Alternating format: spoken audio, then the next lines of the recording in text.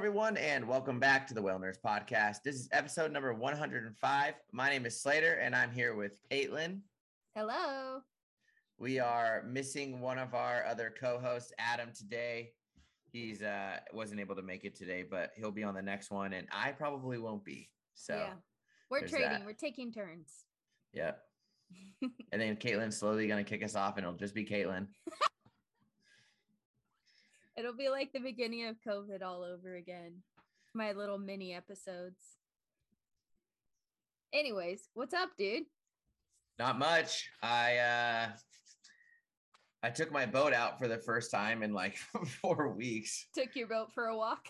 Took my boat for a walk. Took it for a stroll. Actually, did I go 2 days in a row? I went 2 days in a row. You did? Yeah, I went by myself the first day. Well, do you want to talk about that in a minute? I mean, we can, yeah. I just wanted to start with thank you to everyone for supporting us, listening to the podcast, coming on trips, supporting our Patreon, rating or reviewing the podcast, telling people about the podcast. We definitely appreciate you all.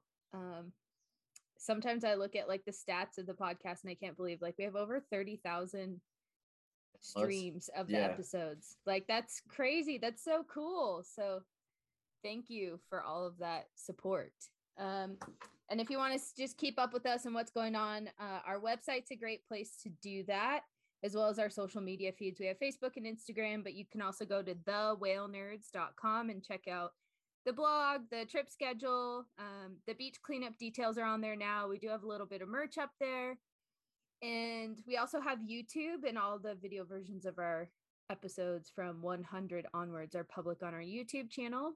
If you didn't catch the beach cleanup announcement that we put out on episode 104, we are doing an Earth Day beach cleanup on Friday, April 22nd, after the whale watch. We'll be cleaning Moss Landing State Beach from 2:30 to 4:30. You can meet us at the Moss Landing Viewpoint parking lot. It's the dirt parking lot at the end of Jetty Road. And if there's not any parking there, there is parking in the main part of the harbor. You just then have to walk around Jetty Road, which is a really beautiful walk. It's great for birding and looking at otters and harbor seals. Alvarado Street Brewery is providing grain bags for us to collect trash in so that those bags get a second life before they go in a dumpster. And we will also be providing single-use gloves. But if you have your own PPE, personal protective equipment, or your own trash cleanup equipment, you're welcome to bring it. And also bring sun protection and water, warm layers of clothes. And yeah, we'll see you there. You don't have to attend the whale watches or anything to attend the beach cleanup. The beach cleanup's open to the public for free. We'd love to see you there and nerd out with you about whatever you find on the beach. It's like a big treasure hunt. I love beach cleanups. So that's going to be a lot of fun. Yeah. And then I just had 2 other little announcements, and then we can talk about sightings. I don't know if we'll get another episode out before Whale Tales actually happens, but it's 26th and 27th live streaming online.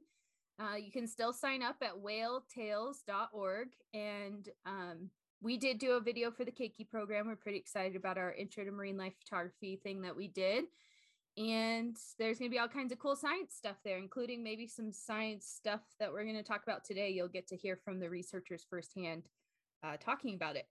And then Cape Ann Whale Watch, where I worked the last 2 seasons, they are looking for interns still for their field research and education internship program. So if you're interested in getting a start in the marine field and you don't mind going to Gloucester for the summer, it's a great program.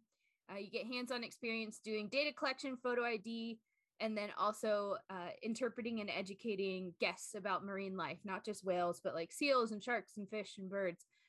And it's a great way to get experience as like a naturalist in training, and also get a sense of what it's like to work on a boat and maybe decide if you want to do that as your career. So if you're interested in that, send a cover letter, resume, and 2 written references to cawwtablet@gmail.com. And I reposted that on our Facebook page, but if you need more info, you can send us a DM. I'll send the info to you. But I highly recommend the program. Jamie does a great job with it there on the Hurricane.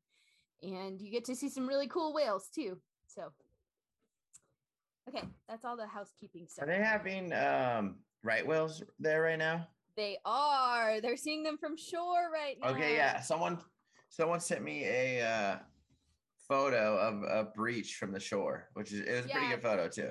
Peter Flood, I saw him post some photos. He goes out to the beach almost every day and looks for them. Might be kind of fun. If you are listening from New England, get down to Provincetown. They're seeing them off Race Point almost every single day. And do it. That you can actually be closer to a right whale standing on the shore than you can be on the boat. Like if it's high tide, the whales will be within 200 or 300 yards of shore sometimes, and you have to stay 500 yards away on a boat. So pretty cool opportunity to see one of the most endangered whales in the world from land. I need to do it. Yeah. Oh, I know. I wish we could go right now, but you're going to go to Mexico. No, I'm not. I quit. Kidding. Just kidding. I just got my package in the mail.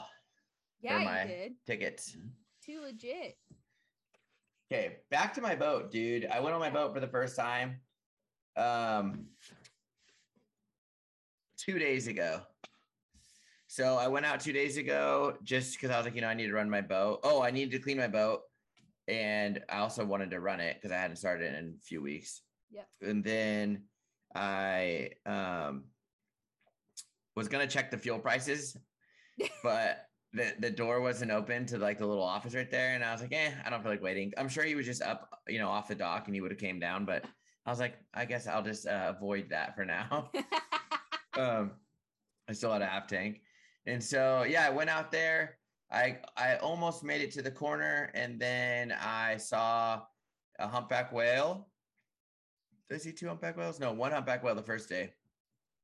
And it had a beautiful white tail with some speckles on it. And I was super happy. I watched it for a little bit, and then I went in. Oh, and then on the way in the harbor, we had one that was by the MLA buoy. So it was just like just basically a mile out of the harbor. There was one, and I guess it's been there for almost a month now. And then I went in, and Adam came up that night. He came and stayed at my house, and we went on the boat yesterday to film a little video for fun. And we had 2 humpback whales, and we were at 2 humpback whales out at the corner. And then we hung out with them for a little bit. They were really just kind of super chill whales. They weren't like moving they weren't moving fast, and they also weren't just doing very much. They were fluking. Like one of them was fluking, or they were like kind of taking turns fluking and going down. They were just pretty chill. And so we left them, and on our way in, it's funny, like some sort of crab boat was passing us, and they waved, and we waved back. And then like a minute later, because this was getting pretty close to the harbor, a minute later, I was like, dude, I think I just saw a whale breach like in front of the harbor. And then he's like, nah. He's like, don't get me, like, Adam's like, don't get me hyped up, dude. And I was like, no. I was like, look at the waves, dude. Like, like the waves are not crashing big on the beach right now. Yeah. I was like, it's for sure a humpback that breach. And then next thing you know, this little humpback, boom, full like, a full arch twist breach. Did it 4 times. We got within range, and yeah, it stopped. Don't you hate that? Yeah, it was a bummer. But that whale had a really cool tail. It was like, I guess it was all white too, but with like a lot of black dots and then some yellow. So it was kind of like cookies and cream. Like it looked like the Hershey. It literally looked like the Hershey bar. I was kind of hungry. And then we had one, and then so we left that whale, and we were pretty close to harbor, and one popped up like right between the red and green buoy. Like, wow. So like a half mile from the harbor entrance. Yeah. Yeah. So that was 4 humpbacks that we saw. I'm pretty sure Kate might have saw 1 or 2 more further out. And then she ended up running into some gray whales, playing with some white-sided dolphins. So it's so funny. I think one of the sightings said 2 white-sided dolphins. It was like 2 white-sided dolphins with gray whales rolling around, 7 gray whales or something. But yes, there's so many whales. All the gray whales that I think we're seeing yesterday and today, or the last couple of days, were all northbounders.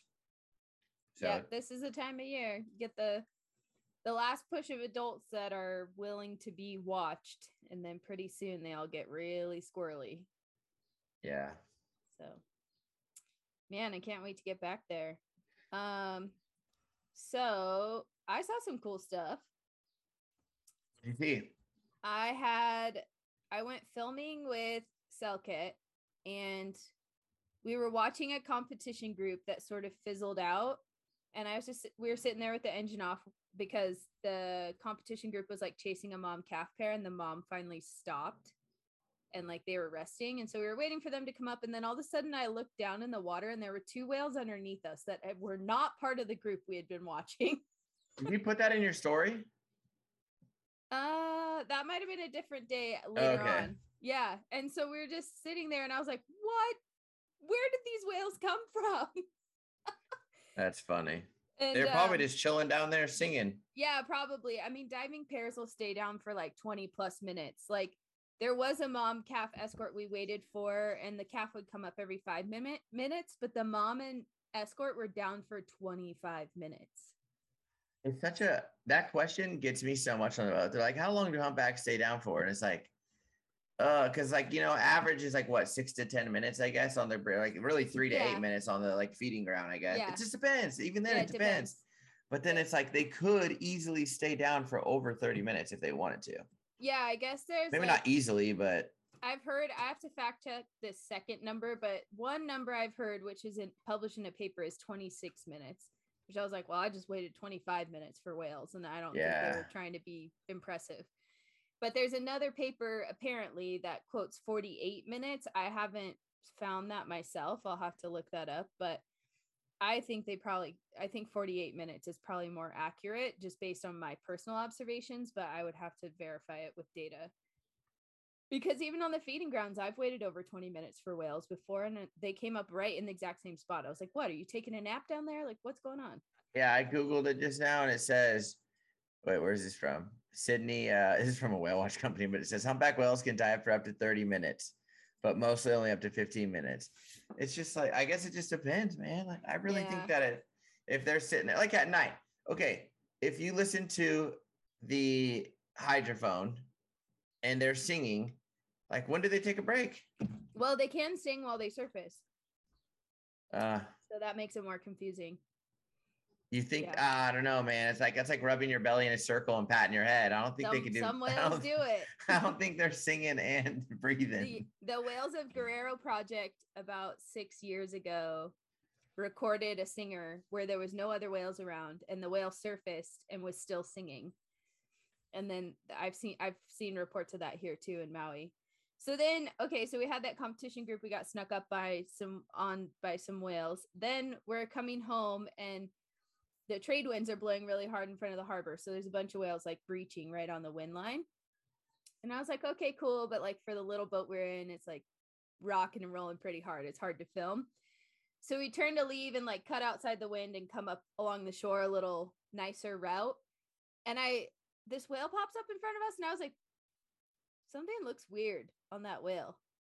And I was like, oh my God, it's the spike whale that had been reported earlier. Okay, yeah, you sent us a photo. Yeah.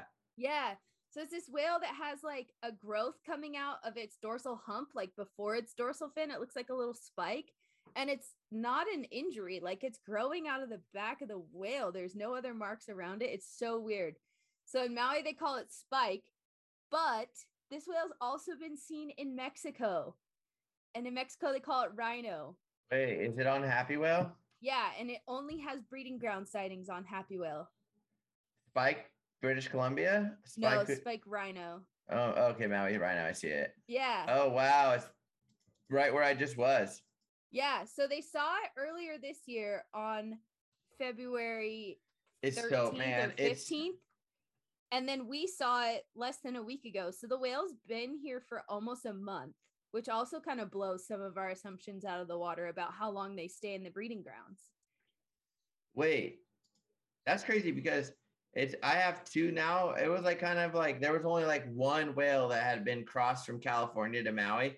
Now I have 2 whales, and I think both of those are not including the one that has already been.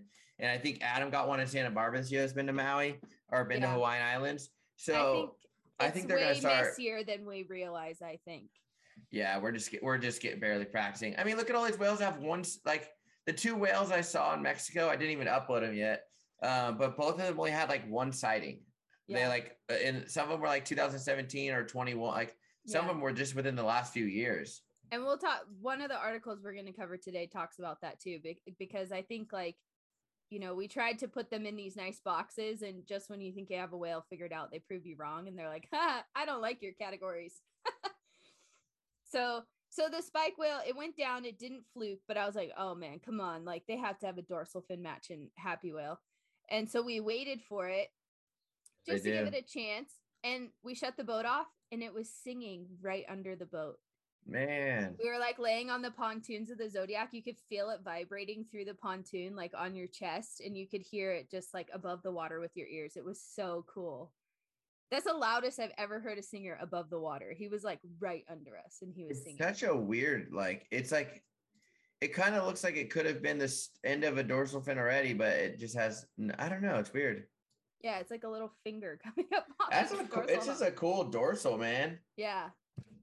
I'll have to, Selket said she's going to send me a photo, so maybe we can use that one on the Instagram. It'll be here in Monterey in a couple months, so I'm not worried about it. So I thought you were about to say, though, when you said that, you're like, well, that kind of looks like, I thought you were going to say a gray whale. I thought it came over to you or something. Oh, man. You would have heard from me already like 15 times if I saw a gray whale. I would have been like, I saw the gray whale. That would be so cool. Yeah. So then I worked in Lahaina, and we had a couple cool sightings over there too. One group we settled in with, it was like a mom and a calf, and they were resting really quietly. And the calf surfaced like 100 yards away from the mom, which in the breeding grounds is not very common. The calf's usually like right next to the mom, and the mom out of nowhere just breached. And I think she was like, hey, get back over here. Yeah. Because the calf, I feel like it's so much effort. Like, why not just peck slap once? Like, go to the surface and peck slap. Maybe I'm wondering if she was like asleep and kind of freaked out, like, oh, my baby's not anywhere near me. So like she was already low, and then had plenty of room to kick the dust up. She'd already been down for a while, and I think she was like, oh my God, where's my kid? That's funny. So that was cool. And then we had a competition group of over 13 whales earlier this week. It was awesome. March Madness is starting. Is that when the comp? I thought it was February that the comp stuff was good. Or is March usually when it is? February's like when there's the most whales around, but March can be more intense competition groups because there's less whales around. So so they're all grouping up. That's what's going on. Yep, exactly. Yeah, okay. I think I remember hearing about that. And then on Sunday, the 13th, we saw a calf that was like within the last 72 hours it had been born. It was like light gray. Its dorsal fin was all curled over. It was all floppy. It was tiny. I was like, dude, what? The second week of March, they're having babies. Isn't that pretty late? Yeah, that's the latest I've ever seen a new calf. You think gray whales could still be having babies? I guess, yeah. It's like, it was kind of weird. Because I'd like a fresh one right when I get there.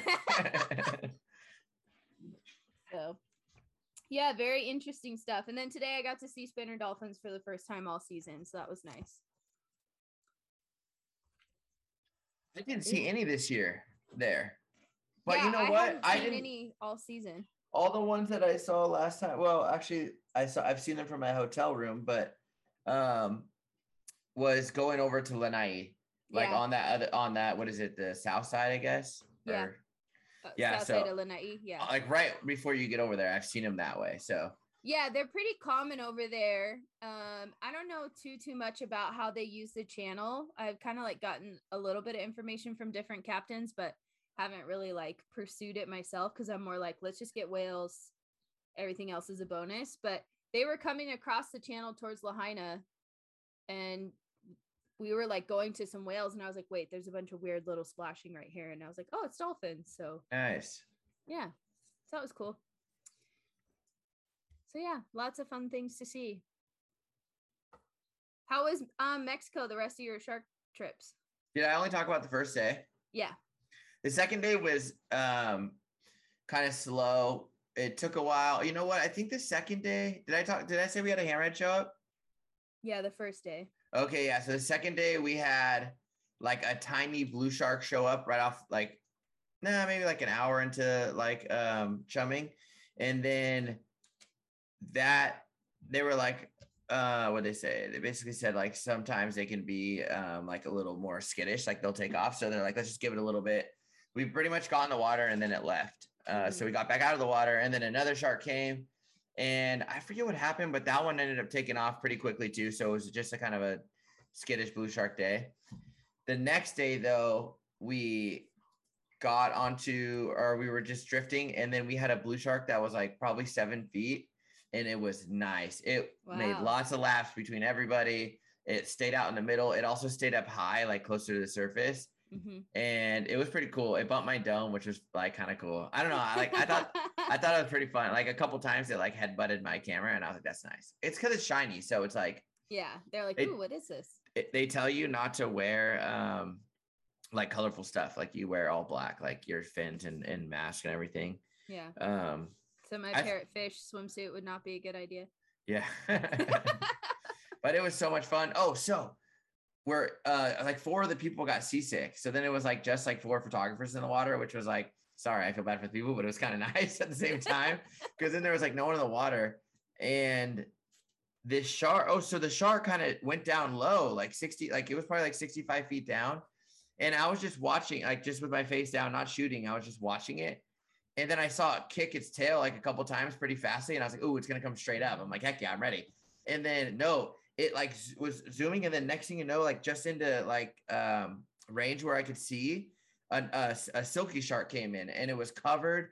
It was not covered. It had like 12 or 15 like pilot fish swimming with it. You know how they're black and blue? Yeah. So it was like the most beautiful thing ever. But I guess silky sharks will kind of like scare off blue sharks, even though that blue shark was a little bigger. I guess silky sharks will scare them off. So, that did end up actually happening. They kind of both left, but I was so bummed that the silky shark didn't come up to the surface, because it would have been a really cool photo with all the fish surrounding it, or video would have been really cool too. Yeah. As soon as we got out of the water though, because it was time to leave, actually, we got out of the water, that blue shark came back, and it was like cool because it was circling right next to the boat and we were all like looking down on top of it. Nice. So it was a cool experience. Then I went home, and they saw killer whales while I was on the plane. No. And so they jumped in with killer whales. So that was cool. Yeah. I guess they only got kind of like one pass, and the killer whales they were on their own mission, I guess. Yeah. Sometimes they will like stick around, and obviously you've seen they have crazy videos of it. Yeah. So I'm like sad. I'm like, oh, well, it wasn't that great of an encounter, so I'm not that sad. And then today they had a fin whale, actually. Oh, wow. Cool. Yeah. So it was a lot of fun. I'll definitely do it again. And you're just doing gray whales for this trip with Lindblad, yeah? Yeah. So I leave on the 19th to Loretto, and I get on the ship, and then I believe we're just going to drive probably like through sunset, through the night, and be at Mag Bay by the morning. I don't think it's like that. It's not that far. Not that far. I wonder if they'll like stop in Cabo for some reason and whale watch, because there's so many humpbacks there. Yeah. But I don't know. I think they're just probably going to go straight to Mag Bay and then get set up, and then probably do gray whales every day. And so you guys are going to stay on the ship each night. Yeah, you stay on the ship in Mag Bay.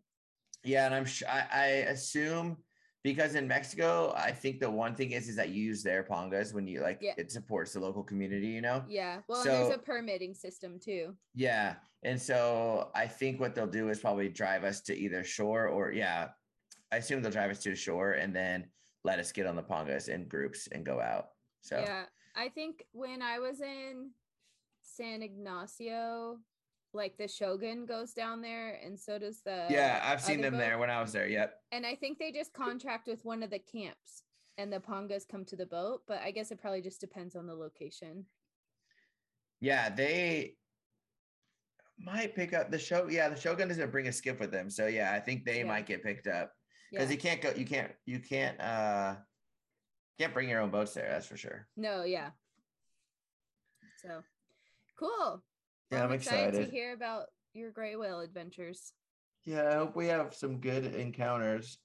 And I actually hope it's not windy. I looked, and it looks like at least like 2 of the 2 middle days are not that windy. Because sometimes it's kind of choppy and windy in the lagoon. So yeah, but then the wind, like the way the wind pattern moves around the lagoon, also is a little unpredictable. Like like the forecast offshore might say something, but the way the wind pushes around, like the uneven heat of the lagoon is also like not as predictable as the forecast says.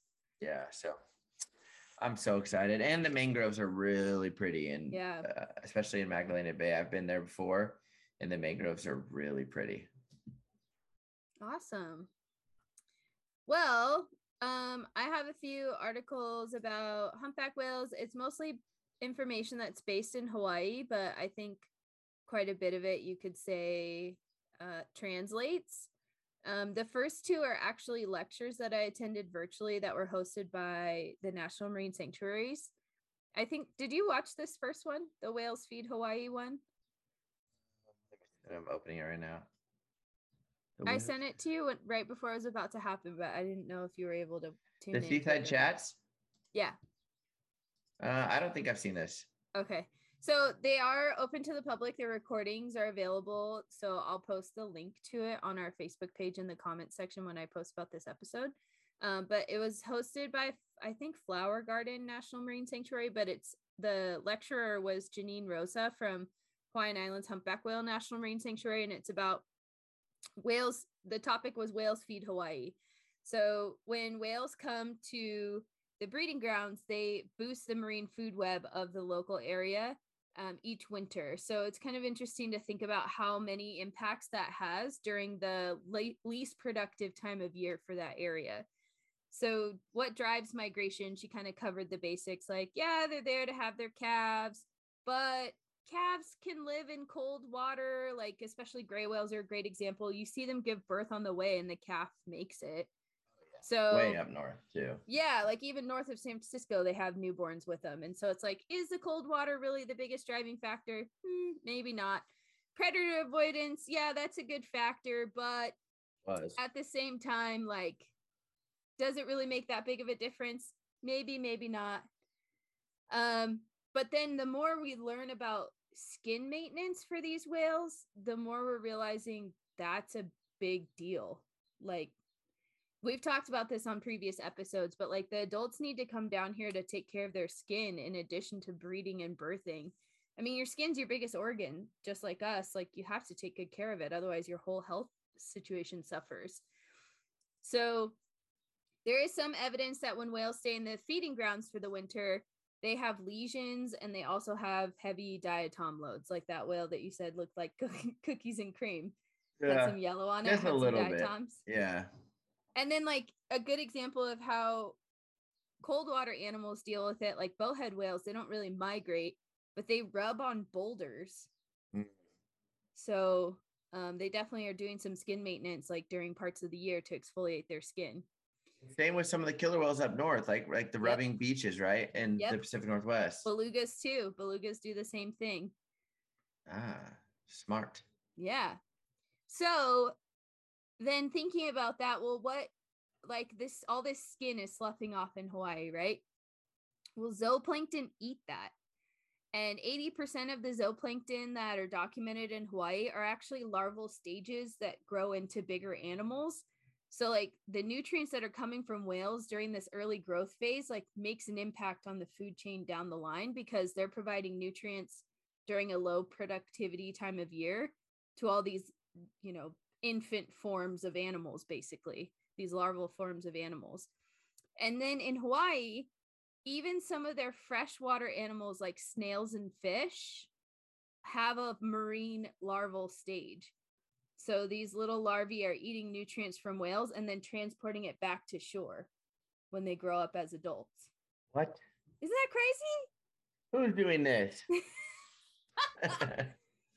When I heard about the snails, I called Sammy. Well, I texted her in all caps and was like, I have questions about snails in Hawaii, because she just did like a illustration internship for someone who was covering land snails in Hawaii. And so she and I had a good nerd out session. So dang it. I've never seen a snail on a humpback. No, like the larvae are eating the skin floating around. Then they grow up to be an adult and they go back to shore. Still. But the nutrients they got from the ocean, some of it comes from whales, and then they're taking it back to the land, which I think is really cool. More science. More science. So then also directly feeding off of the whales, you'll see these mackerel scad. You may have seen them in videos this season in Hawaii. They're called opelu in Hawaiian. They literally will like pluck the skin off the whale. They're just like actively grooming it. I feel that the humpback whales, this actually makes a lot of sense that they're not going there for the calves. I always think like, dude, this is no way that they're going all the way this way to give birth, because it just doesn't make sense. Like they can handle the cold water for sure. They can. Yeah. And so that's probably why they're super active. And we're like, oh, they're just so happy. But it's like, no, they're just itchy and they're trying to get all this dang skin off. You know what I mean? And they're like, might as well put on a show for 30 minutes. Yeah. Yeah. I think I right now describe skin maintenance as a secondary factor of migration, but maybe I need to rethink that. Maybe it is a primary factor for migration. So in addition to skin, there's all these other ways that whales contribute to the marine food web as well. If they do have any snacks while they're in Hawaii, well, obviously they're gonna poop, and that's fertilizer for plankton too. It's definitely not as big of an impact as in the feeding grounds, but the breeding grounds still get some of that residual. And then when the whales are giving birth, the placenta is actually a really huge nutrient source for the ecosystem, especially for scavengers like sharks. And there's a paper from 2007 that estimates about 8% of the females in the North Pacific population are giving birth in Hawaii each year. So that's 600 to 700 newborn, like birthing events each season in Hawaii. So 600 to 700 placentas each year that are entering the marine food web. And then, you know, some whales don't live. So sometimes there's floating carcasses, or some carcasses even sink and become whale falls for the deep sea habitat around the Hawaiian Islands. And I actually didn't really consider that a big factor, but there has been a dead whale or two almost every season I've worked here. And she also said that some divers actually discovered some whale bones off of Maui not that long ago. It kind of makes sense that, like, I mean, also, it's like, think about it. They just swam, you know, so many miles and they get there, and like some of them probably just like old too. Yeah. Yeah. And I've definitely had seasons where I've seen a whale and been like, I don't think that whale's making it back to the feeding grounds. Like, it's skinny and it's gray and it doesn't look good. Yeah. So, and there is some evidence that maybe even Hawaiian people had a handle on how whales contribute to the ecosystem. There's like this proverb that says, the whale mucus produces the manini, is like how it translates to English. And the manini is like a reef fish. So I don't know if they're referring to like the placenta or like the whale skin. But there's not a lot of information about Hawaiian people's relationships with whales. So it's interesting that there is a proverb saying like whales bring nutrients to the reef. And so whales carry probably not hard to witness it if you watch them, you know, long enough, especially if you live there. Yeah, and I think that may just be like Western civilization's inability to capture the relationship between Hawaiian people and whales more than anything. Yeah. Like, I think that's an error on who's trying to record it more than on Hawaiian people and their relationship with nature, because they're pretty dang in tune with the ocean. I mean, they got to Hawaii from Tahiti many times. Yeah. It's pretty incredible. Crazy. So whales carry a little ecosystem everywhere they go, but they also boost the larger marine food web everywhere they go. And I thought that was just like something really cool to think about. Like, I think about it all the time in the feeding grounds, but I guess I just never really thought about it in the breeding grounds. But especially in the breeding grounds, it's such a nutrient poor environment that having whales there is probably a huge boost. I mean, especially when you think about Maui, 10 to 12,000 whales come through Maui County over the course of mid-December to mid-May. It's a lot of nutrients. It's like, you know how like we're like, oh, all the whales show up in the winter, I mean, in the summertime here. It's like, it's kind of like all the, you know, the fish are probably thinking the same thing, or like the whole web system there is thinking the same thing. Like, okay, the humpback's about to come back and they're about to make it rain. Yeah. Well, and I think it's cool because like those are the shortest days of the year, right? And so that's when the reef and the other like phytoplankton are producing the least amount of nutrients and oxygen. And then here comes the whales with all this influx of resources. It's like, wow, perfect. Like, who set that up? Yeah. Everything in nature kind of works you perfectly. It's kind of dumb. You know what I mean? Like, we're literally the only thing that doesn't work in nature. If anything, we work against it.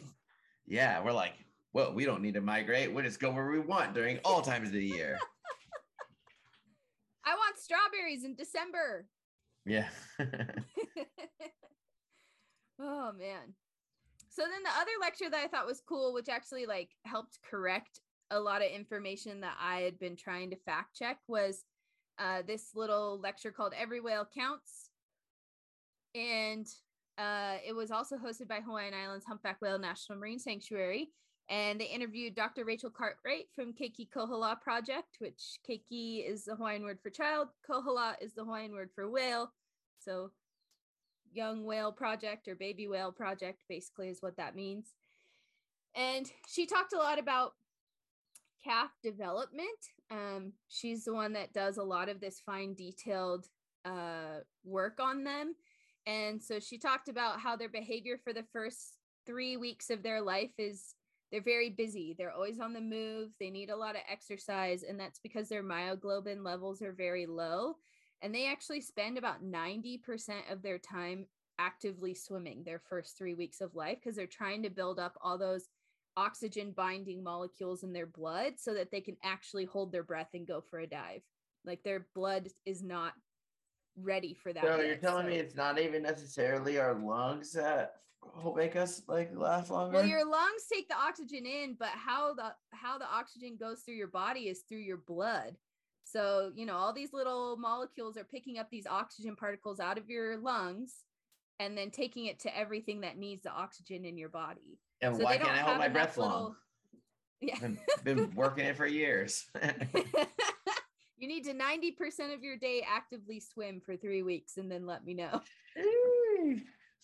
So by the time they're 3 weeks old, they have built up enough oxygen binding molecules in their blood to actually be able to hold their breath and rest. So after 3 weeks, you start to notice calves spend 60% of their day resting because they can actually hold their breath and take a little. So they're wild in the beginning. They're wild. They're always on the move, which I noticed this season. I was like trying to get into a routine with moms and calves, and like the really little calves were always swimming. And I was like, is this bad? Am I chasing them? Or is it something else that has nothing to do with me? And I think it's more that the little calves just have to keep moving. They can't really slow down.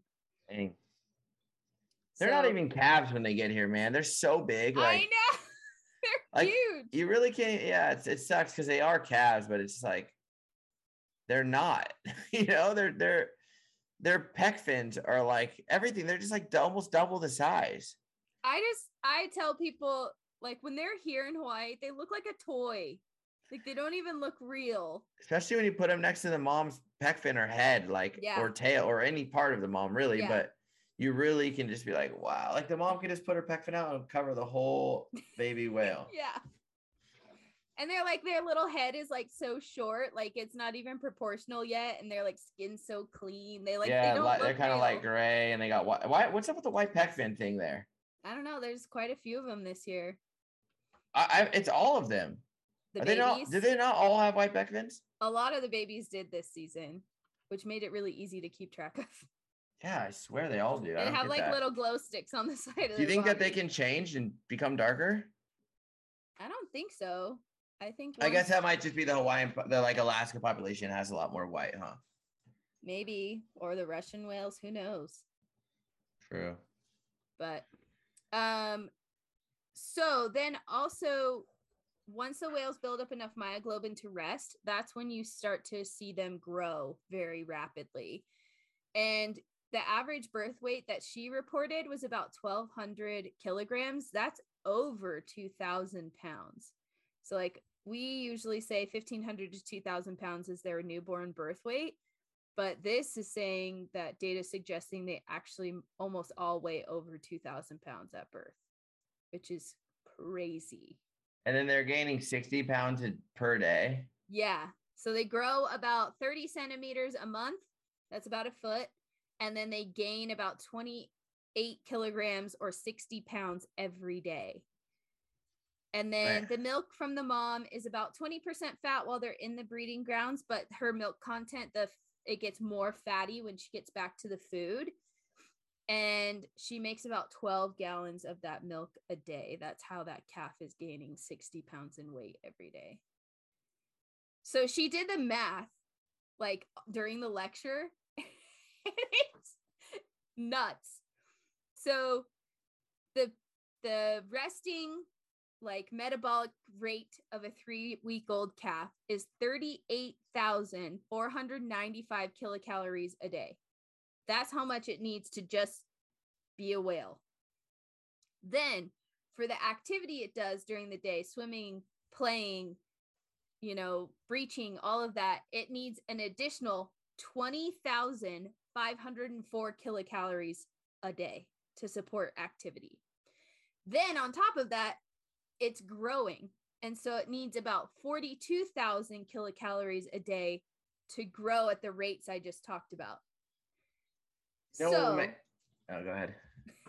If we're assuming that the calf, when it's nursing from mom, is getting about 90% of the milk that she's making, then the mom needs to, the calf's demands are 100,999 kilocalories a day. So she needs to make an extra 10% for whatever the calf doesn't get in its mouth. So she makes 111,099 kilocalories per day in milk. Okay, let's do the math here. If it says 60 pounds per day, I'm just going to say, go ahead and 60 divided by 24 is 2.5 pounds every hour for probably like the first 2 years of his life, right? Yeah. Well, for sure for the first year. For the first year, yeah. Or like 6. But I guess once they switch it, do you think they're even, so once they get here, they're how old are they? They're like 9 months? Like February, 5 March, to 6 April. months. No, I guess 6 months. But by the time they leave, they're like, by the time the end of the season, it's like, I guess it's about a year. So here's the thing is once because towards like 9 or 10 months, they might switch over to fish. Like we watched Fluke Skywalker this year switch over to fish. Google, they're all eat. Yep. They start lunch feeding, right? Yep. I wonder what they're getting when they start lunch feeding. There's no way it's as nutritional as the milk, right? No. And so if you like, I talked to Peter Fulkins a couple years ago about like entanglements, and he's like, I would much rather disentangle a 3-year-old whale than a 1-year-old whale, because for the first few years of their life, they kind of starve because they're not very good at catching food yet. Like their mom kind of showed them what to do and where to go, but like they're not very efficient yet. And they're also not very big. So like the amount of fish they can get per gulp is kind of low. Right. So they kind of like starve the first 3 to 5 years of life. And then they sort of figure it out and like start to gain weight again. They're still growing in length, but like they start to get really thin. I think that's why like all these, like this whale, the whale that's in front of the harbor yesterday, like it's a small whale. Yeah. And it's probably a couple years old. Yeah. And I'll bet you that this whale is, like that's all those whales are always in front of the harbor and they're always doing little circles right there. Yep. Because I bet the food gets pushed up right there towards the shallow. It's the end of the bay, Yeah. And it must be like the easiest point for them because it's always a young whale there. Yeah. Wow. Yeah. And, I also talked to Captain Nick Lemon about this a couple years ago too. He said, when you're looking at the nuances of like lunch feeding, and this guy doesn't have any scientific training. He's just a fisherman and he'll tell you that, but he knows a lot about what's going on out on the ocean. He's like, those young whales, when they're in the group lunch feeding, they tend to like mess it up.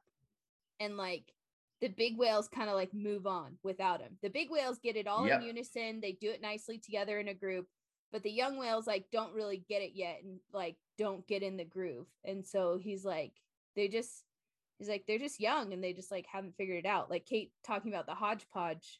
Yeah, we talked about it last season, and if they do it again this year, I'm gonna throw some spankings around because they totally. We had some good lunch feeding for like 2 weeks straight, 2 miles in front of Moss Landing, and then all of a sudden these whales that were like big and small and tall, they all were random, and it would be so perfect And then one whale would just side lunge through the middle of it. And it was like, dude, what are you doing? Messing up the formation, man.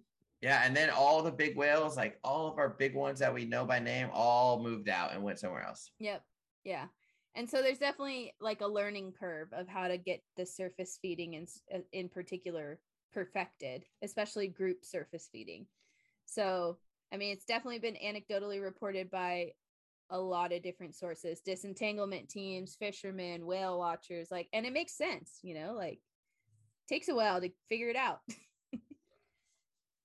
So the other two things that are just like not necessarily related to anything else I've talked about with the Keiki Kohala lecture that I thought were interesting was the mom and calves are typically encountered in depths of water of 40 to 60 meters, which is way deeper than I thought they would be, 120 to 180 feet. That's like way further off the shoreline than I guess I was assuming they would be, but they tend to be out in a little bit deeper water. And then she also said that the calf survival rates are about 60 to 80%, which is pretty good. Yeah, because you don't know what else is going to happen. Like it might be killer whales. So, well, I think that like to the first year, 60 to 80% make it back to the feeding ground. So that's pretty good odds. So then the other two reports from Maui, this one will go quick. This is just a recap of like the survey results from 2018 to 2021. So looking at, we talked about how like the warm water blob made what appeared to be an absence of whales in the Hawaiian Islands, like less whales were migrating because the food web shifted. And so now we're kind of getting back to more of normal numbers. And so this was put out by NOAA, which is National Oceanic and Atmospheric Administration. In 2008, they estimated that about 10,000 humpbacks use the Hawaiian breeding grounds each year, and it's growing at about a rate of 6% a year. And that was in collaboration with Cascadia Research Collective to get those numbers. And so they did some ship-based survey transects. They do these every year, but the most recent cluster of years, they had some results they wanted to report, and it seems like the whales are sort of coming back to like quote unquote normal numbers. So 2018 to 2019, during their surveys, they saw 2,676 whales during their survey effort days. And that was whales were spaced at about 0.74 whales per kilometer squared. So less than one whale per square kilometer. In 2019 to 2020, they had 3,818 whales, so over 1,000 more whales, and they had over one whale per square kilometer in their density estimates. Then last season, 2020 to 2021, they had 3,859 whales, so even more than the previous year, but their density was a little different. There was less than one whale per square kilometer. So they were distributed a little differently, but there were still more whales than the previous two seasons. So looking at like month to month where the whales were and how, like when's the peak time, February was the busiest month. But each year during March, there was more whales in the middle season, 2019 to 2020, than the year before and the year after. So the migration does shift a little bit year to year, like how late they are in the season. But February is always the peak month. And they also had the most density of whales that 2019 to 2020 season. And that was my first season here. And I do remember like, oh man, one night we were taking the skiff to the big boat, and there was like 80 whales in Ma'alai Bay in the 2.5 mile stretch between the harbor and the mooring.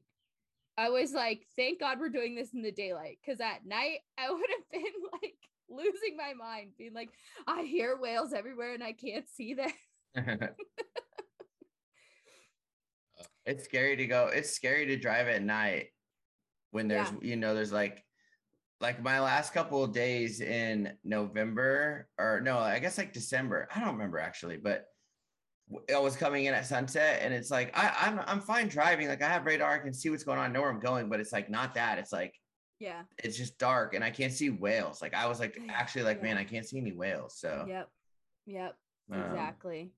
Did I tell you guys on the podcast that I had a near miss in the skiff in the dark? Maybe before. Yeah. This year or another year? Yeah, this year, like a couple weeks ago. Before I started training in Lahaina, I was taking the skiff from the big boat back to the harbor, and the window was really dirty. And so I was like, was that a weird flash from a headlight on the road, or was that a whale? And then 5 minutes later, in the spotlight, which is only like 10 feet off the bow, a tail kicked in front of me. And I was like, good thing is like you don't have to go far with skiff, right? So it's kind of like you could just kind of idle out, or like you don't have to go super speedy, you know? Yeah, I mean, we are trying to like get our day set up. You're trying to go, or go home, but, right? Yeah, like we can't be blasting like 25 knots in pitch black. No way. There's moms and baby whales everywhere. So so then I just like turned the wheel to get the props away from where I thought the tail came from, and all I saw was all these fluke prints. And I like searched around with my flashlight, and the spotlight was like, where are you? But they never came back up. So I just like slowly idled away. Yeah, I have a question. Yeah. So on the bottom side of a humpback's fluke, they have like where the barnacles have sloughed off, right? Yeah. Why is there never any barnacles? They've only sloughed off. I've seen barnacles, usually small. Maybe I just can't see them. Like I'm looking at this whale right now that has so many dots, right? The one I was telling you about. Because I was trying to look up its ID, but I guess Eric is the only one that's posted it. And it's just like all these whales have so many dots, but no, like I think it fluctuates too. Like one season, it was 2016. In 2015, we had a lot of moms and calves. And then in 2016, we had a lot of subadult juvenile whales. I think they were yearlings from the year before. And they weren't doing very well. They were very unpredictable. They were pretty thin. Some of them smelled pretty bad, their breath. And they were covered in so many barnacles. So many barnacles. Like they looked like little gray whales. They had so many barnacles.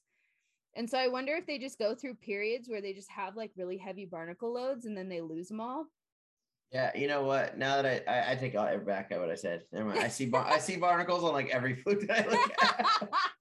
Well, it's just like I guess some of the ones that are all black though, like maybe they'll just have like 3, right? Like they don't.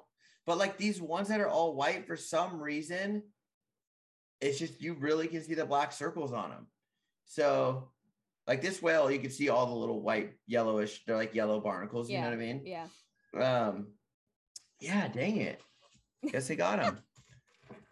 But it does seem like the younger whales have more for some reason. Either they have them or they don't, I guess. Yeah, I don't know. And I don't know like what causes like, you know how they get those like clumps on their like around their shoulders? Yeah. Oh wait. They get like those weird dense spots. They look like a little like, I don't know, like a collar or something. I know what you're talking about. Yes.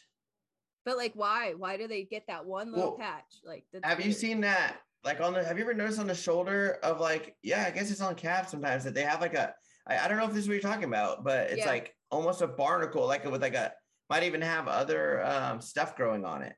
Yeah, like sometimes you'll see it like behind their blowhole, they have like a band of barnacles on their back, like across their shoulders. And it's what's up with that? We call them like a little barnacle collar. And I'm like, I don't know why they get it like that, but they do.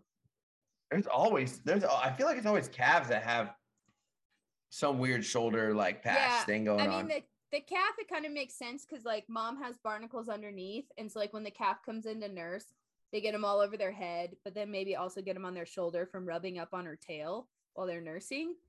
But like when they're older and they have like just one clump of barnacles on their back, you're like, why? Did you watch the barnacles mate with other barnacles right next to them and make more barnacles? I don't know. Yeah, but it's like, it seems like it's on a multiple whales in that exact same spot. So something's going on there. Did you watch that documentary that Adam sent us? Not yet. The Witness of the Whale. Yeah. So I didn't watch it. Oh, I kind of skimmed through it in Mexico, but then I kind of watched it with him today a little bit. Dang, there's a part where, was it right whales or bowhead whales? I think it was right whales. It was right whales. And these freaking gulls are actually like digging into their back. Yeah, the kelp gulls on the southern right whales. Yeah, like isn't that horrible? Yeah. So mean. And I guess Chase Decker just told me 2 things from Chase Decker, actually. One, Chase Decker told me that there's these birds in Africa. Like, have you seen those birds that land on the animals? There's like a name for them. Like the cowbirds? Yeah, like they look, I think they have like, they're like reddish or they have some sort of coloration. Yeah. Okay, so he said that those will like actually pick a zebra's neck or like an animal's neck and then like pick into their spine and kill them. Like it's killed animals before. What? Yeah. Like, I forget the name of the bird. I'll have to ask him. But the other thing is that Chase was telling me yesterday on the phone, he goes, he texted me, he goes, you should go out because Google's breaching everywhere, that like famous calf last summer. And I was like, yeah, okay, like sure. But then I saw him and he showed me the photos. They actually got photos from the resort of Google breaching down off San Jose del Cabo, which is kind of cool. Like, wow. Yeah. So anyways, I can't believe he went down there his first year. Who? Oh, Google. Yeah. Yeah. I think it's with the mom still down there. Interesting. That's what they said. Yeah. Huh. I mean, it happens. Yearlings go to the breeding grounds. It happens. Yeah. I mean, interesting. Are they even breeding grounds? Like they could eat there. There's sardines. There's. I know. He said they lunch feed there. The guy on the shark boat. Well, yeah, especially in the Gulf of California, I would believe that for sure. Yeah, and the blue whales are going up there feeding the sea court. They're in there right now, feeding. Fin whales too. Yeah. Yeah, they're eating. Our population eats wherever they want. They don't care. Unlike that Hawaii population that is scared to eat. Well, I mean, who knows? They could be eating too, and we just haven't seen it. I mean, my personal theory, I have no data to back this up. My personal theory is that there's some sort of hormone surge that helps suppress their appetite. Yeah, they're just not hungry. They're not as hungry. But Mexico, I think, especially around Baja, is a more productive area than Hawaii. Yeah, for sure. So that being said, I don't doubt that sometimes the whales here eat snacks. The problem is like if they pooped in Maui and there was science, like they could collect it and be like, okay, well, we don't have herring. So, you know what I mean? Yeah. They could do something like that. Like we don't have anchovies here. Yeah, they could run the DNA and stuff. Yeah. Yeah. So they could do science for sure. So this last article is just going to make our what we thought we know so messy. So this is about humpback whales switching between Mexico and Hawaii in the same season. What? So yeah, so you and I have both seen whales that have gone to Hawaii or gone to Mexico or like used a feeding ground that didn't make sense. But there have been 2 incidences in the last 15 years or so, 17 years or so, where a whale has gone from Mexico to Hawaii or Hawaii to Mexico in the same season. So the paper just came out earlier this year, and it's in Royal Society Publishing, but there's also been a few like news articles about it. So I'll post a couple links. But the abstract was written and it says, we report 2 humpback whales attending both breeding grounds in the same season, one moving from Hawaii to Mexico and the other from Mexico to Hawaii. The first was identified in Maui on the 23rd of February, 2006. And then again, 53 days later, 4,545 kilometers away on the 17th of April of 2006 in Revilla Gigedo Archipelago, Mexico. So 53 days later, swam 4,500 kilometers to Mexico to get in the mix over there. Then the second whale that they're reporting about was photo identified off Guerrero, Mexico by the Whales of Guerrero Project on the 16th of February in 2018. And then again, 49 days later, almost 6,000 kilometers away on the 6th of April in 2018 off of Maui. That's just... So like 50 days. Why did this just come up now?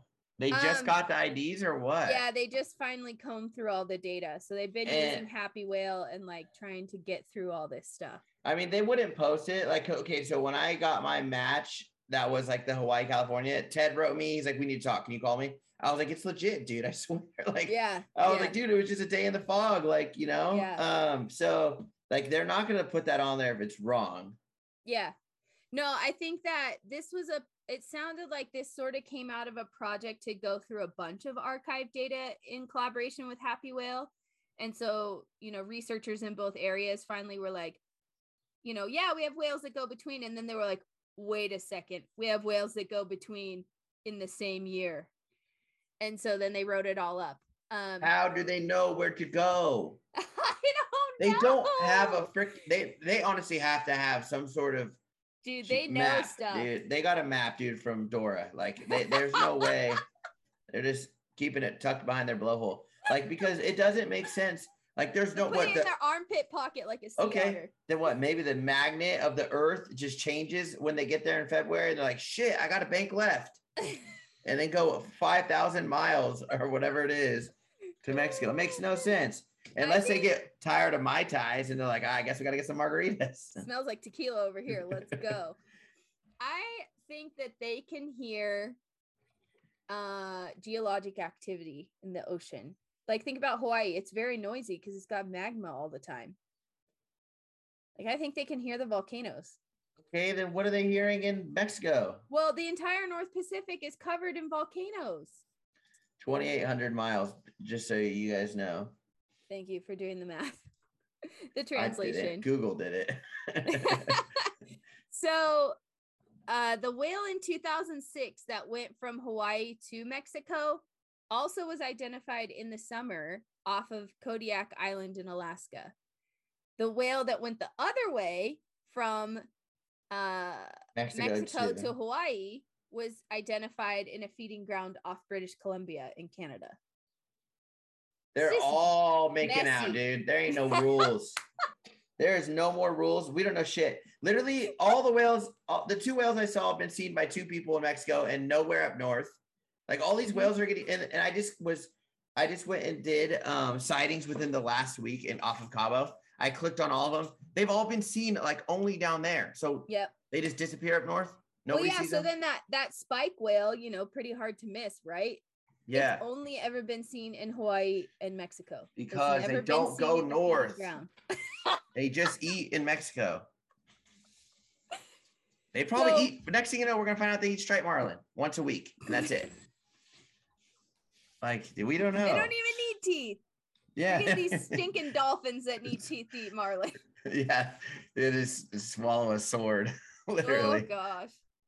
So why this is so messy is because in 2016, governments around the world tried to make a better version of a stock assessment. So in the US, the National Marine Fisheries Service designated Mexico and Hawaii as distinct population segments. So they have their own management strategies, they have their own population estimates, and they have their own conservation status. So in Mexico, the whales are considered threatened, and then in Hawaii, they're considered not at risk. So that puts in a different set of protections for those whales. Well, now you have whales not only changing breeding grounds, but changing breeding grounds during the same breeding season. So we should take them off the list. And two, we should, and here's another thing. What if these humpback whales are like, shit, Maui ain't looking too hot. We got to send some of our cousins that way. And they're like, we'll hook you guys up. And that's why they're going over to, the Hawaiian Islands. Yeah. Guys, maybe you had a couple bad years. Yeah, no? I don't know. So a little more detail about these different encounters. So the whale that went from Hawaii to Mexico, it was identified on the 23rd of February in 2006 off Alawalu, so the west side of Maui between Ma'alai and Lahaina. And it was in a surface active group of 5 to 7 whales, so probably a competition group. So this whale was identified as the principal escort to a female in the group, so they think that the animal was a male. Then 53 days later, middle of April of 2006, it was 4,500 kilometers away, and it was identified off of Isla Clarion, and it was in a trio of whales. So then this whale has also been sighted in other years in Maui, like in 2004, which was 2 seasons before it went from Maui to Mexico. And at the time, it was documented as a singer, a solo singer. So they're pretty confident this whale is a male. And then it was seen in 2004 also in Alaska in the feeding grounds in July. Okay, so a male switched. So the second whale that happened in 2018 that went from Mexico to Hawaii, it was first identified on the 16th of February in 2018, just south of Zihuatanejo, Guerrero. And it was alone, traveling rapidly. It did some breaches, did some tail throws. There were 2 other whales around, and there may have been some sort of interaction later on, but that was not observed. And that's the only sighting of that whale in Mexico, was that 2018 sighting. Then on the 6th of April, 49 days later, almost 6,000 kilometers away, the whale was identified near Alawalu off of West Maui. And it was in one of 7 whales pursuing a female in a surface active group. And they assume that it's most likely a male. They observed it for 40 minutes. It did not end up winning into the primary escort position. It was one of the challengers of the group the entire encounter. But outside of the match year, that whale's been seen 13 other times from 2004 to 2021. And 2 of the sightings were in Hawaii, and the rest were around British Columbia or northern Washington. So most of the time, this whale is seen in Hawaii and Canada. And then it was also seen off the Big Island of Hawaii in 2007. And it was seen off the island of Oahu in 2017. And the earliest record of that whale is off the southern end of Haida Gwaii in 2004. There's all kinds of cool details about like where this whale goes, but it uses a lot of the British Columbia and northern Washington areas, and it's been seen quite a lot. I mean, that's a lot of sightings, 13 different encounters. Yeah. And in 2004, they made a note that it was a pretty small whale, so they think it might have been a yearling. So they have a okay estimate on its age. They think it's at least 15 years old. So interesting. And then just as some follow-up information about the switching between breeding groups, for several years, there have been detections of humpback whales singing in the mid-ocean spaces between Hawaii and Mexico. So that further supports the idea that whales are moving between the 2 locations, because you're hearing them singing between the 2 places. That's probably why they're going to the other place. They're like, wait, what? Yeah, maybe the song's an advertisement. Yeah, what are they advertising? Bluer water? We still got more lady whales over here. If you want to come over here, saw one Fight yesterday. me for it. Yeah, it's more like, the thing is like, that's the thing is they're not calling, the song isn't to call females. The song is just a cry, I guess. I don't even know. Yeah, I mean, the females are not directly attracted to the song, so maybe it's some sort of advertisement. Maybe that's part of how they figure out how to get there. Crazy. But I mean, just especially thinking about Hawaii, it is such a specific place in the middle of the Pacific Ocean. If you miss by a few degrees, there is no land for thousands of miles. Like, how they don't mess it up. They don't. There's someone directing traffic down there. Like, it could be the fish. They might do an arrow like in Finding Nemo. Just like I'm Finding Nemo. Yeah. It could be the fish. Welcome to the EAC. Yeah. East African Current. Is it East Australian Current? East Australian Current. Yeah. I mean, come on. They don't know. Oh, man. So I will also say this paper about this breeding ground switching, this was fascinating. There's a lot of really detailed and cool information in here. So if you want to learn more about this is like one of the more interesting papers I've read in the last couple months. It was really well written, and there's lots of cool information in there. So big props to everybody that was involved in that paper. I really enjoyed reading it. But yeah, I mean, it just makes conservation even more messy, right? Science is messy. Yeah, it is. Actually, the whales are messy too. And this is like, we're coming up on the time of year where right now, these whales, if they're switching groups this season, they're in transit right now. Right? Like, they arrive sometime in the first or second week of April, they're arriving in the other place. It's like, They get to the one place mid-February, and then they're like, nah, it's not for me. There was so many humpbacks in Cabo still. Yeah. There's still quite a few whales here. Yeah. I mean, I still barely only go 3 miles from the harbor, and we see plenty of whales. Just think, there could be a humpback crossing. There could be one leaving Mexico going to Maui and one leaving Maui going to Mexico, and they could be crossing each other right now in the middle of the ocean. Be like, what's up? No, I didn't like it over there. Nah, you go. Good luck, bro. Yeah. there's some real turkey burgers over there. So, yeah, I mean, there's definitely evidence also of males switching because the song changes and the males are the ones driving the song. And there's even some evidence of like patterns that come from one breeding ground the next season are found in another breeding ground. So like a male's bringing new elements to other locations. But yeah, pretty interesting stuff. Makes conservation really tricky. I mean, so then does that mean like there's an important like travel corridor that maybe needs some more protection? Like, I don't know. Oh gosh. Yeah, we don't even know. Like, I guess we don't even think about the shipping stuff going on out there, right? Yeah, shipping and fishing. Or whatever else is going on out there. Yeah. Who knows? I mean, and it's the same thing. If you think about it, is it a similar corridor that like white sharks use? Because some sharks go between Mexico and Hawaii. Like, I don't know, Caitlin. I don't know. We need to go out there. Okay. We need to go. No, they won't even give me a boat. Just give me a boat. I'm actually going to talk to the captain on the Lindblad ship. I'm going to say, yo, like, let me. Excuse me, sir.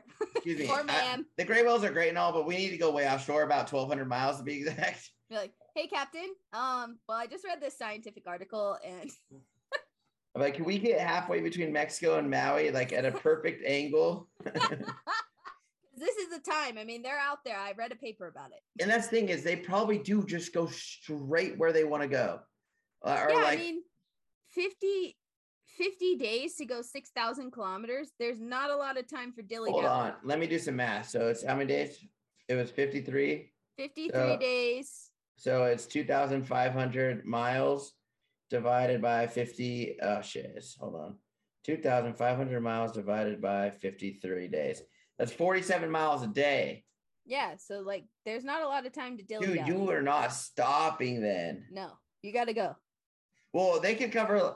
So they say that like what killer whales could do over 100 miles in a day if they wanted. They say up to 100 miles a day. But they have food to eat to produce that much distance traveled. Yeah, why the hell are you going to migrate to Maui, then migrate to Mexico, then all the way back up? Well, it's just like, I mean, this isn't the first time they've crossed, right? There's that whale that has like the longest distances between sightings, and it's because it's been to Costa Rica, Antarctica, and Tonga. Mm-hmm. And like, is Costa Rica a further migration to Antarctica, or is the curvature of the earth got to change a bunch of sightings? No, I think that's one of the longest migrations is Costa Rica to Antarctica. And Costa Rica is an interesting place because they have humpbacks almost all year because they get northern hemisphere and southern hemisphere humpbacks. Because the blue whales go there to feed during the winter, I guess. We gotta go to add it to the list. No, and you know what? I'm sick and tired because I know what's going to happen. One day I will get a match here, and it's going to be an Antarctica whale. It's going to happen. You think they cross the equator? Why not? They cross feeding grounds. They cross the Pacific pretty easily. I mean, what, Costa Rica to Monterey? It's probably not that far. No, what if they just go closer than Antarctica? The thing is all they have to do is go to Cabo and get an Uber. And but if they do, like, let's say they swim across Sea of Cortez, like say they get up to Puerto Vallarta, then they meet someone, then they start talking, and the next thing you know, they're in Cabo, and the guy's like, "Dude, I got to go north." And he's like, "Frick it, I'll go with you," and then he goes north. I bet it could happen. What? A gray whale could go all the way around to the other side somehow, but a humpback can't just go straight north. It's all right. I'll write a book. Just give me a little bit. Give me some time. Oh, man. All right. That was a good episode. Yeah. So I think our secret whale of the week should be Spike. Spike. I just told Adam yesterday. I was like, I'm sorry. Oh, actually, it was today. he was showing me California seasons, like some lunch video. He needed some of the files. He like had lost them or something, and I have them on my hard drive. Yeah. So he had put them back in his timeline on Premiere, and he showed me the sequence, and I was just like, I forgot I had even filmed it too, and I was like, did I film that? He goes, yeah, you filmed this, and I was like, oh, and he's like, I was like, dude, I'm sorry, but humpbacks are like my favorite. They're just so cool. They're just amazing. And they're very unique, right? Like they're the only whales that look like them. Those big long flippers and their tubercles, and they're curious, they're fun, they're active, they show empathy, or like what is it they show? What's that science altruism word? Yeah, exactly that. And so they care for other animals. Like just so much science coming out of humpback. Well, and they're one of the easier study subjects. I mean, I think if we had access to other species of whales like we do humpback whales, we might learn that they're just as cool. I mean, we do have access to gray whales. That's also true. They are cool. It's just that they're not, the thing is they're travelers. Like they're not the same as humpback. Humpbacks are travelers too, man. But the gray whales, just when they're on their mission, they're on their mission. They don't frick around. Yeah. They do though. I don't know. Like it just, gray whales have tougher days some days. They're not as outgoing. They're less likely to be outgoing. You got like a 2% chance that the gray they whale let you pet them. Like, and then, here, come here, scratch my chin. Thanks. So dumb. Like you're telling me you don't breach, you pretty much snorkel for like 99% of your migration. Then you get to lagoons, you're like, I'm just gonna hug a boat. Like, so it makes no sense. Oh man. Doesn't make any sense. Anyway, whales are cool. Yes. I'm into it. So thanks everyone if you made it this far into the episode and listened to our ramblings about whales and how awesome they are. And yeah, we can't wait to see you in the spring. And we're so thankful for your support always. And yeah, we'll talk to you later. See you in the next one. Thank you.